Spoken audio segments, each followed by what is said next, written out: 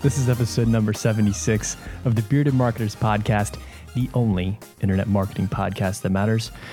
I'm your host for this evening. Well, one of them, Rob. And I'm Corey, the other host. We bring you the latest and greatest internet marketing every Monday morning at thebeardedmarketers.com/podcast, on iTunes and on Stitcher Radio. We've got a great lineup of things to talk about tonight. But before we get into it, we like to talk about what we're drinking, again, to get in the mood to bring you the latest and greatest. I'm doing a Moscow Mule this time. I'm going back. Going back? Yeah, old school? exactly. Well, every other episode, I have to go back old school. I have to go back to my roots. in that vein, I actually went back to OG Glenfiddich 15, probably on a quadruple neat at this point. Boom. So it's going to be a great episode. But speaking of the episode, why don't you kick us off? Well, before we get into that, my one switch up that I will give myself is that this is home brewed ginger beer. This is not Gosling's Say what? this time. Unfortunately, my first crack at it, it's not as good. Got your Bill Nye the Science Guy? Yeah, exactly. It was pretty insane. Actually pretty straightforward, but pretty scary because the bottle looks like it's going to blow up with all the yeast or whatever you put in there to make it bubble. I guess I'll tweet out how I did that. Okay. I'll tweet out the recipe for that. Kick us off. What are the topics we're going to be All right, topics through? for tonight. I'm going to talk a little bit more about Twitter. We talked a little bit about last week. A few updates from the Wall Street Journal. As everyone should be aware, fully aware, the day after this episode releases, Apple will be doing their grand announcement of the new iPhone 6. You're so excited. The new iOS 8. Well, I am excited because I just cracked my iPhone 5, so I need a new one. Whoops. So I want to talk about a little bit, and these were things that they released a long time ago, but I want to reinforce some of the new features of the phone that apply to us marketers. We have some things to talk about with small business advice on how do you find out what a proper ad spend is for a small business. Okay. I have a small case study from our friends at Marketing Experiments about being more direct in some of your marketing campaigns. And then finally, as always, it's not an episode of the Bearded Marketers without us talking about Google. We have a few updates from them. Let's get started. A few Twitter updates. I don't know how many people out there actually use Twitter on the regular outside of people in our industry. What would you consider the average Twitter user besides like a 16-year-old girl, or an internet marketing professional? I think you'd actually be surprised. I work in the sports industry. Yeah. It's crazy popular in sports. A ton of people on it. They just like that immediacy, especially there's quite a few people I know that get on Twitter during games just to see kind of the live conversation. But additionally, the international presence is super strong on Twitter, which we've actually covered on the show before. But I think it's more diverse than people want to give it credit for. So I think it would shock kind of a lot of people. Well, it's one of those, I love advertising on there. I think there are a ton of people on there, but it's one of those things I don't think a lot of people talk about being on. And I think that may just be because it's, it's supposed to be kind of an anonymous thing. Sure. I create my own username. Anyway, I don't want to keep talking about that. A couple more updates about Twitter. They're going to be updating how their content feed works. Okay. So for those of you out there who aren't aware, it basically pulls in, it's kind of like your Facebook feed. Pulls in whatever your friends are posting. They're going to start switching up the algorithm for how they select what types of things to put in your Twitter feed. So it won't just be everything from everyone that you follow. They're going to try to use some of these Facebook tweaks. So try to find popular content from the people you follow. They're also looking at bringing in content from people who you follow have liked or have retweeted or connections of those. So the network of the network of the people you like, if that makes any sense. Not only trying to serve you up relevant, but try to grow the network too, grow those connections, showing, hey, your friends like this. Maybe you want to peep on these people. Yeah, there's been a little bit of outrage about that. I mean, some people sort of look at Twitter as like, look, I don't want to pay attention and all that other stuff. They're going to be souping up their search engine. I think it's actually kind of a bit of a pile right now. Maybe that's just me and, me being used to Google. I don't use Bing, so I'm used to a good search engine. Another feature that they're going to be coming out with, group chatting on Twitter. Okay. Think about how that's going to work. I can't envision it. But that's what's in talks right now coming from Twitter. Yeah, I wonder if that goes on your wall, or there's quite a few questions I have around that. But they're trying to jump in on that whole WhatsApp and all that other crap, all that iMessage, trying to get in on some of that hotness. So that's about it. I didn't want to talk too much about Twitter, but those are some new things that have come out. And that's, again, so I guess the takeaway for marketers is, and I think we've discussed this on the show before, I think a lot of social channels oftentimes find themselves in a stale state and they start going away. Facebook, came into the state a while ago, and some of the ones MySpace, we can dig that back out of the grave. And I think that Twitter is trying to be a little bit more proactive to continue to show that iteration and growth. So as a marketer, that's good to see. And it means that they're trying to keep that viability and growth. And I know a lot of people were bitching about the connections with the friends feed, but I think that will help their ecosystem get even stronger and people self-discover more content to digest. It'll be a test for them on how egregious and greedy they get with that. But I do think that that's going to be a solid ad to help people get out of their own little ghetto that they create in Twitter and potentially start growing those connections. Well, a bit of a clarification there. So exactly how that works is it's favorites of people you follow, but you only see it if, and I think this is limited to mobile apps, is if you pull to refresh twice and your second attempt to refresh has no new content over the first one, then they'll pull in favorites. So it's really not that big of a deal. To me, that kind of makes, I guess, sense in a sort of way. They don't want to just show nothing, so they'll pull in some related content that you might be interested in. So again, I don't want to talk too much about Twitter. Let's jump straight into the new iPhone. Everyone's excited about this. You secretly are. You just aren't showing it. I should clarify. I am not because I'm an Apple user of an iPhone, but I think really any innovation is going to help push the industry forward. So I'm excited to see what they have, even though I don't use an iPhone, and where that's going to push Android in the future and just everyone as a whole. Okay, so a couple things that I wanted to talk about. One, and this is, I wanted to mention it here, even though it's not directly related to iPhones, but for those app developers out there or those marketing departments who are in charge of trying to get more people to buy from their apps or whatever it is, iTunes is rolling out analytics through iTunes Connect. So now I'll believe that when I see it. I will be able to see how many people have looked at my app, like the overview, how many sales I've gotten, how many installs, how many sessions, how many active individual devices, retention, stickiness, and app purchases, average sales. So tons of really cool metrics on how people are interacting with my app listing inside iTunes. Okay. Which wasn't previously available. So that's a cool little update. The other one is, and I think this is more directly related to us as marketers, one of the features that a lot of marketers relied on for remarketing type things was basically grabbing iPhone users, and this is called an MAC address, from their iPhone to be able to identify that user and use that information to remarket, right? So if you've done something on my site with that device, I know when you come back, even though maybe you haven't logged in or anything else like that. Different IP, whatever it is. Or you cleared cookies or anything, I still know who you are. Apple is now getting rid of that. They will start anonymizing MAC addresses, and they will be trying to force marketers to use what they're calling their iBeacon thing, which is an iPhone identifier, but which iPhone users have the ability to turn off. So, which will not be turned off by default, though. Well, I don't know. That would be my speculation. Right. So basically, Apple is trying to give a little bit more power to consumers over how easy it is to track people on iPhone. So you think you're being sneaky and doing an incognito tab in Chrome on your iPhone. They still know you. You're not, because they know who you are and they're tracking you. So if you do a lot of mobile marketing and all that other stuff, and you rely on some of that stuff for remarketing efforts, realize that that is going to be a big change, and that's going to be coming out in the new iOS 8, which again will be coming out on the new iPhone 6s.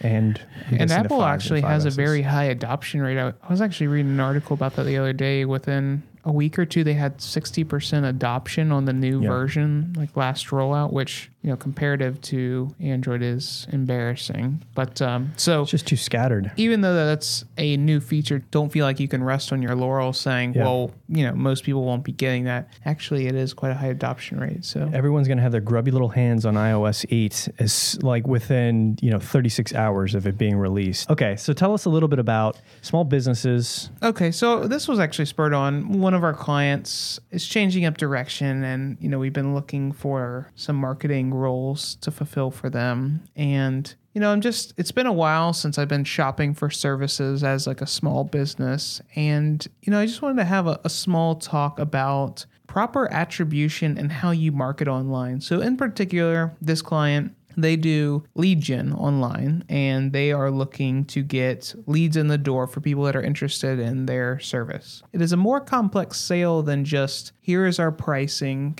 would you like to buy? There's a lot of conversation that needs to happen.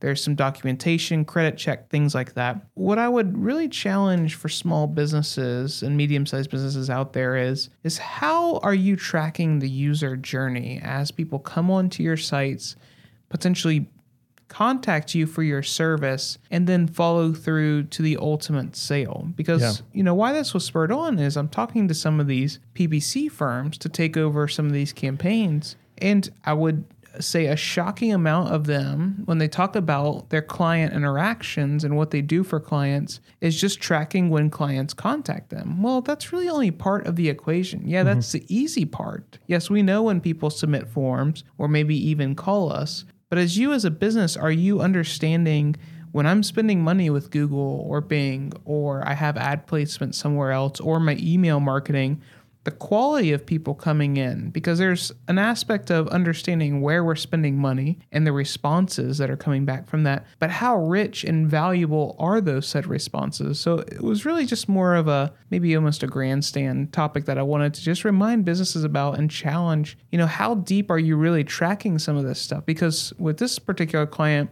what we do is not only track when people submit information and request a quote from us or call us, but we actually tie that back into our CRM to see how quality the leads are coming in. That information then gets brought back into AdWords offline, and then we use all of that information to make smarter ad choices when we're going out buying keywords that could be very expensive, but ensure that we're using that tight budget as much as possible. So if you're a small or medium-sized business, start to ask yourself these questions, or maybe you don't run these campaigns for yourself. Ask your own company, are we taking into consideration quality? And just because I'm talking about a lead gen example, you could easily transfer that to e-commerce or things like that when you're looking at lifetime of the customer, how much they're spending, not just that they bought something through us. There's a lot of things that you really need to look through when you're spending money online to make sure that you're doing it as smart as possible. And I know that we've worked a lot with other clients to understand attribution as well beyond just that initial click. There is this concept online that potentially we run ads on Google or an email campaign, or we run ads somewhere, and we expose people to our brand, but they might convert later on. And understanding,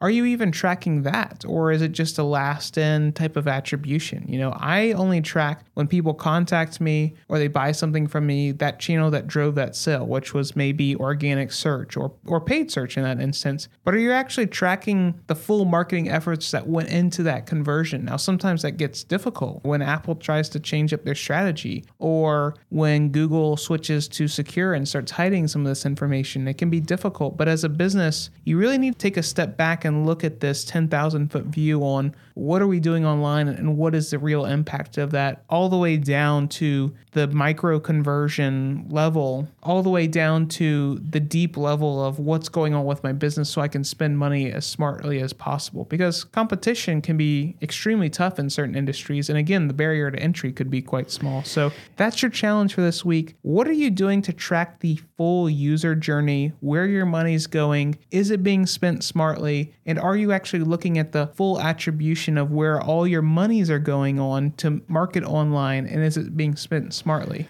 Yeah, well, I think there's two things with that. So one is the camp who sort of don't even realize this is a possibility, because how is it possible to track via online marketing analytics packages what my customers are doing offline? They need to realize that that is a thing and that all the big boys are already doing it. And there's the other camp who think that, yeah, maybe that is a thing, but I don't have time for that, or I don't have the money for that, or to either pay someone to set it up or for the solutions that are required to make that happen. And know that there are pretty reasonably priced solutions now at this point. I mean, apps and marketing and business and everything is sort of blown up in the last couple of years, and things that used to be pretty complex now you can get in a $10 a month package. Sure. That's really easy to integrate with all of these different low-cost CRMs and have everything tracked across all channels and really have a good idea of what's going on.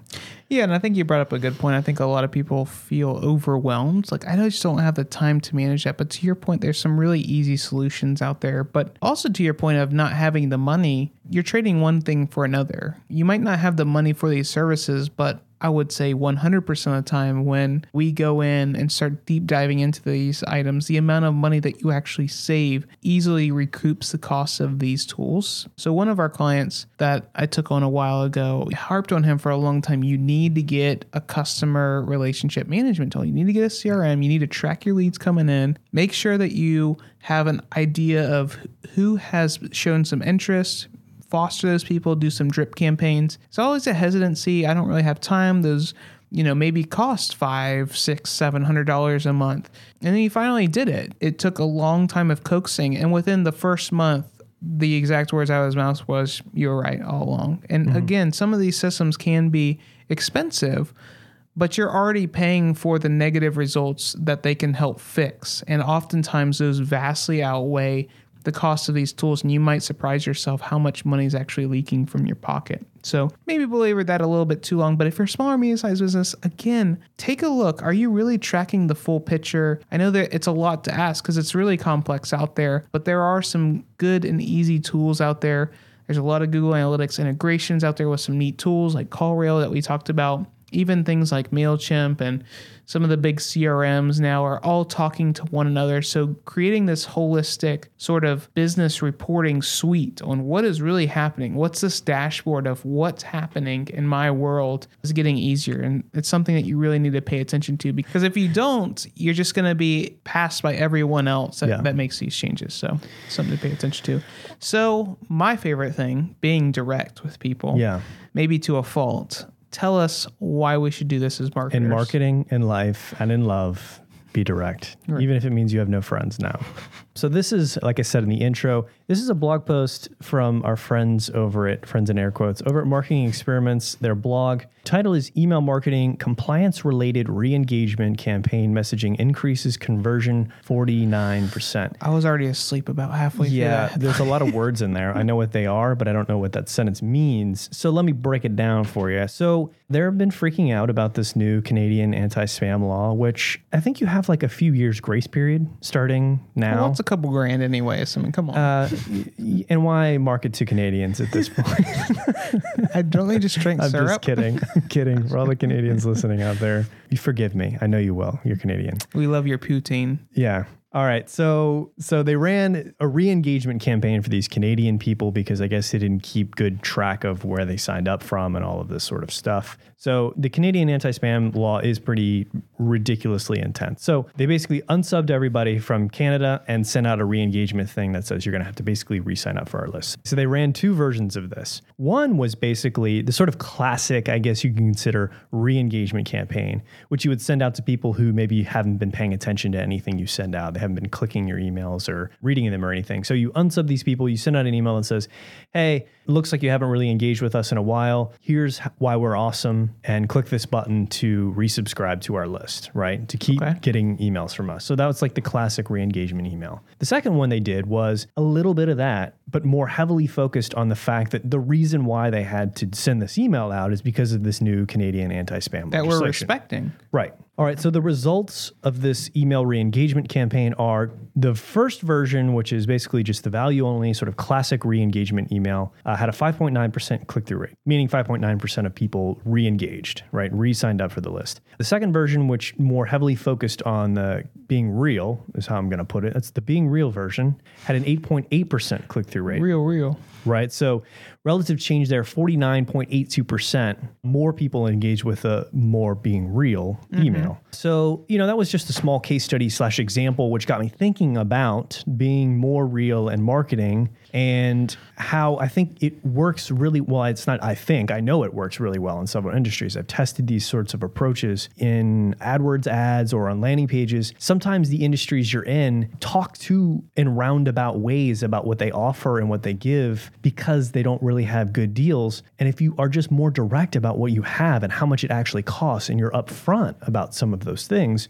oftentimes those things can blow everybody else out of the water. Yeah. Just because, look, no one else is saying how much this damn thing costs, and you did. So I'll buy from you. I understand. It's upfront. It's clear. Sure. So I just wanted to talk about that approach and just sort of throw out that simple case study. Which in our normal fashion, too, of scrutinizing studies, one of the concerns that I have with this is, and they don't publish it here, is the difference in open rates that potentially cause that click-through rate. So if you look at these emails, one thing that's actually striking is they begin differently. And the reason why I bring that up is for a lot of email clients, they'll start pulling in the first couple of sentences of the email as they're displaying it. And if you look at these two emails, one starts off as, "We at Marketing Experiments, there are many ways, blah, blah, blah, blah," really boring. The second one, which performed much better, "New Canadian anti-spam legislation may prevent you." That, to me, especially if I'm a marketer subscribing to Marketing Experiments, might actually catch my eye a little bit more. So yes, they're being more direct, but there's also some changes to the email that might have influenced some different open behaviors, which might have also resulted in some better click-through rates as well that aren't really documented here. But to your point, I agree. Like, the directness with me really works. I have a limited time in my life. I'm busy. And I don't have time chasing things around. In fact, going back to that client we were talking about earlier on, that's always something that we've seen good results with in his industry. He works in one of those classic industries where it's pricing's a little bit vague. Why don't you call us and we'll kind of work a deal? That sort of stuff pisses me off. And I think it pisses off a lot of people. And I think what he's seen is some really good results in being a little bit more direct. You might turn off some people with being direct, but that's part of that qualifying part of your marketing. You know, more than likely, you were going to turn those people off at some point. Yes, you might have recouped some, but at what human time cost of employing people or tying up a sales agent, things like that. And I feel like that more people should actually be direct because they can really save themselves some time in qualifying those leads. And you know, people walking in the door are generally more interested and farther along the sales process than probably you find in other situations. Yes, you might have less coming in the door, but you're spending less time on them. So you can dedicate more resources and let's test a new strategy, or let's focus on a different product, or a whole host of other things. So definitely a more fan of direct. And I think that's sort of where the industry is going, but I think it's slowly getting there. Yeah, I mean, it's always been that sort of balancing act. Not as much recently with AdWords ads because there's so many other factors that are involved. Sure. But classically in AdWords ads, that was always the balancing act is, you know, I have to combine, I want those clicks, right? Right. But at the same time, I don't want a bunch of unqualified clicks. Right. And so I'm paying for them. I'm also paying based on my click-through rate. So it's, you know, I have to have ads that people want to click on, but I don't want a bunch of people who I don't want clicking on my ads to do so. So it's this weird balancing act of where do you try to start qualifying people while also getting enough people in the door and maybe converting some of those people who maybe don't immediately qualify and getting them into longer sales funnels. And there's all sorts of other approaches there. But I just really, in my mind, like I said, in life and love and marketing, being more direct, to me, I feel like it applies better to guys like you and I, to the younger generations who have a million different devices and distractions going on. Tell me what the hell you're talking about, or I'm not going to listen or pay attention. Sure. It's definitely an interesting case study. I mean, there are some caveats to it that you need to pay attention with, but we'll tweet out a link for you to check it out. But an interesting learning for this week. Let's wrap it up. Yep. Mountain View. Let's go to Google. What is going down quickly this week? So one of the things that we haven't covered in the last couple of episodes, we just ran short on time, but has happened over the last couple of weeks. Google has rolled out website call conversions. Now, if you've paid attention in the space, you might go, hey, Corey, they've had call tracking for a while. You idiot. Yeah, you idiot. Well, actually, this is a bit different in that Google is rolling out a service to actually dynamically change the numbers on your very own site to track said conversions. So in the past, you could opt to have a Google phone number in your PPC ads directly, which then they would report on based on how long people have called in, a whole host of other things. They're taking that one step further and saying, here is a service that you can actually put on your site that will look for and dynamically change your phone numbers on your site so we can peep on those people that came from PPC and called you, which gets at the heart of one of those questions I challenged you with this week. Are you really tracking what's happening in your marketing? Having said all that, it's a great service. I'm glad that they're rolling out. I would say as a business, if you're really interested in this, go with someone else. As much as I love Google, I think that as a company, you should be tracking not only what's happening in PPC, but everywhere else. And there are a whole host of solutions out there to track all of the phone calls coming into your business. Yes, it can be a data overload, but that can be easily solved by creating filters, things like that. I mentioned CallRail in the past. There's Log My Calls. There's quite a few providers out there that can help solve that. I'm glad that Google's going down this route. They're a little late to the game, and there's some other providers out there that can help you understand not only what's happening in your PPC campaigns, but let's say you do a postcard blast or you do direct mail or you have affiliate links out there. You can actually get call tracking based on a whole host of those things with these easy to use clients out there. I think most people would be supremely surprised how easy it is to set up. Give people like CallRail a chance, can really give you an eye into what's happening. If phone numbers are a big deal on your site and a contact method that people use, give that a chance. But Google has their own. So if that's all you're really interested in, that's what you want to do, then by all means go for it. So just be aware that Google actually has website call tracking, not just ad tracking now. Last thing I want to talk about, and I don't think we'll spend too much time, but I think some of the businesses that we deal with do market a little bit on YouTube. We've talked about actually recently on the podcast, the power of video as a marketer and as a business. And YouTube can be an interesting outlet for that marketing effort. You know, there's a lot of things to consider there, pros and cons, but it is a market out there. And two of the things I wanted to bring up as interesting potential revenue streams and or just business decisions for people out there is, one, Google is starting to test and rolling out with some beta invites the ability to donate within YouTube channels. So you can produce content. I already do some of that. I just click the ads. Right. So, but they have direct integrations to actually donating to the video producer, right, which might be an interesting route for some businesses to take depending on what your niche is, especially if you work maybe in the nonprofit space or, you know, some of the ones where you have a really strong tie-in to your audience, a very passionate audience base that maybe can't afford your service or product or want to support you in a different way. That can be an option. I know that some people still aren't aware, but YouTube also is rolling out paid channels as well. So you can actually have pay gates in front of your YouTube content that people actually need to subscribe to and pay for, similar to Netflix and Hulu Plus, I believe is their service. Mm-hmm. That might be, again, something to consider as a business for an alternate revenue stream. Maybe you do some interesting video content or you want to use that as an upsell item for products that you might sell or services, whether that is enhanced support or monthly training videos that you maybe want to charge people for. YouTube is starting to play around with a lot of different aspects of its service, and it might alter what you would plan for as a business. So definitely worth keeping in contact if video is something that you do, or maybe it's something you don't do because it hasn't been really relevant to post free videos to everyone. That sort of formula is starting to change, so maybe something to pay attention to. That's going to do it for us on episode number 76. Thank you so much for your time. That was an amazing one. I mean, we covered the gamut, let me tell you. If you enjoyed yourself, please share with a friend, a colleague, or as Rob would say,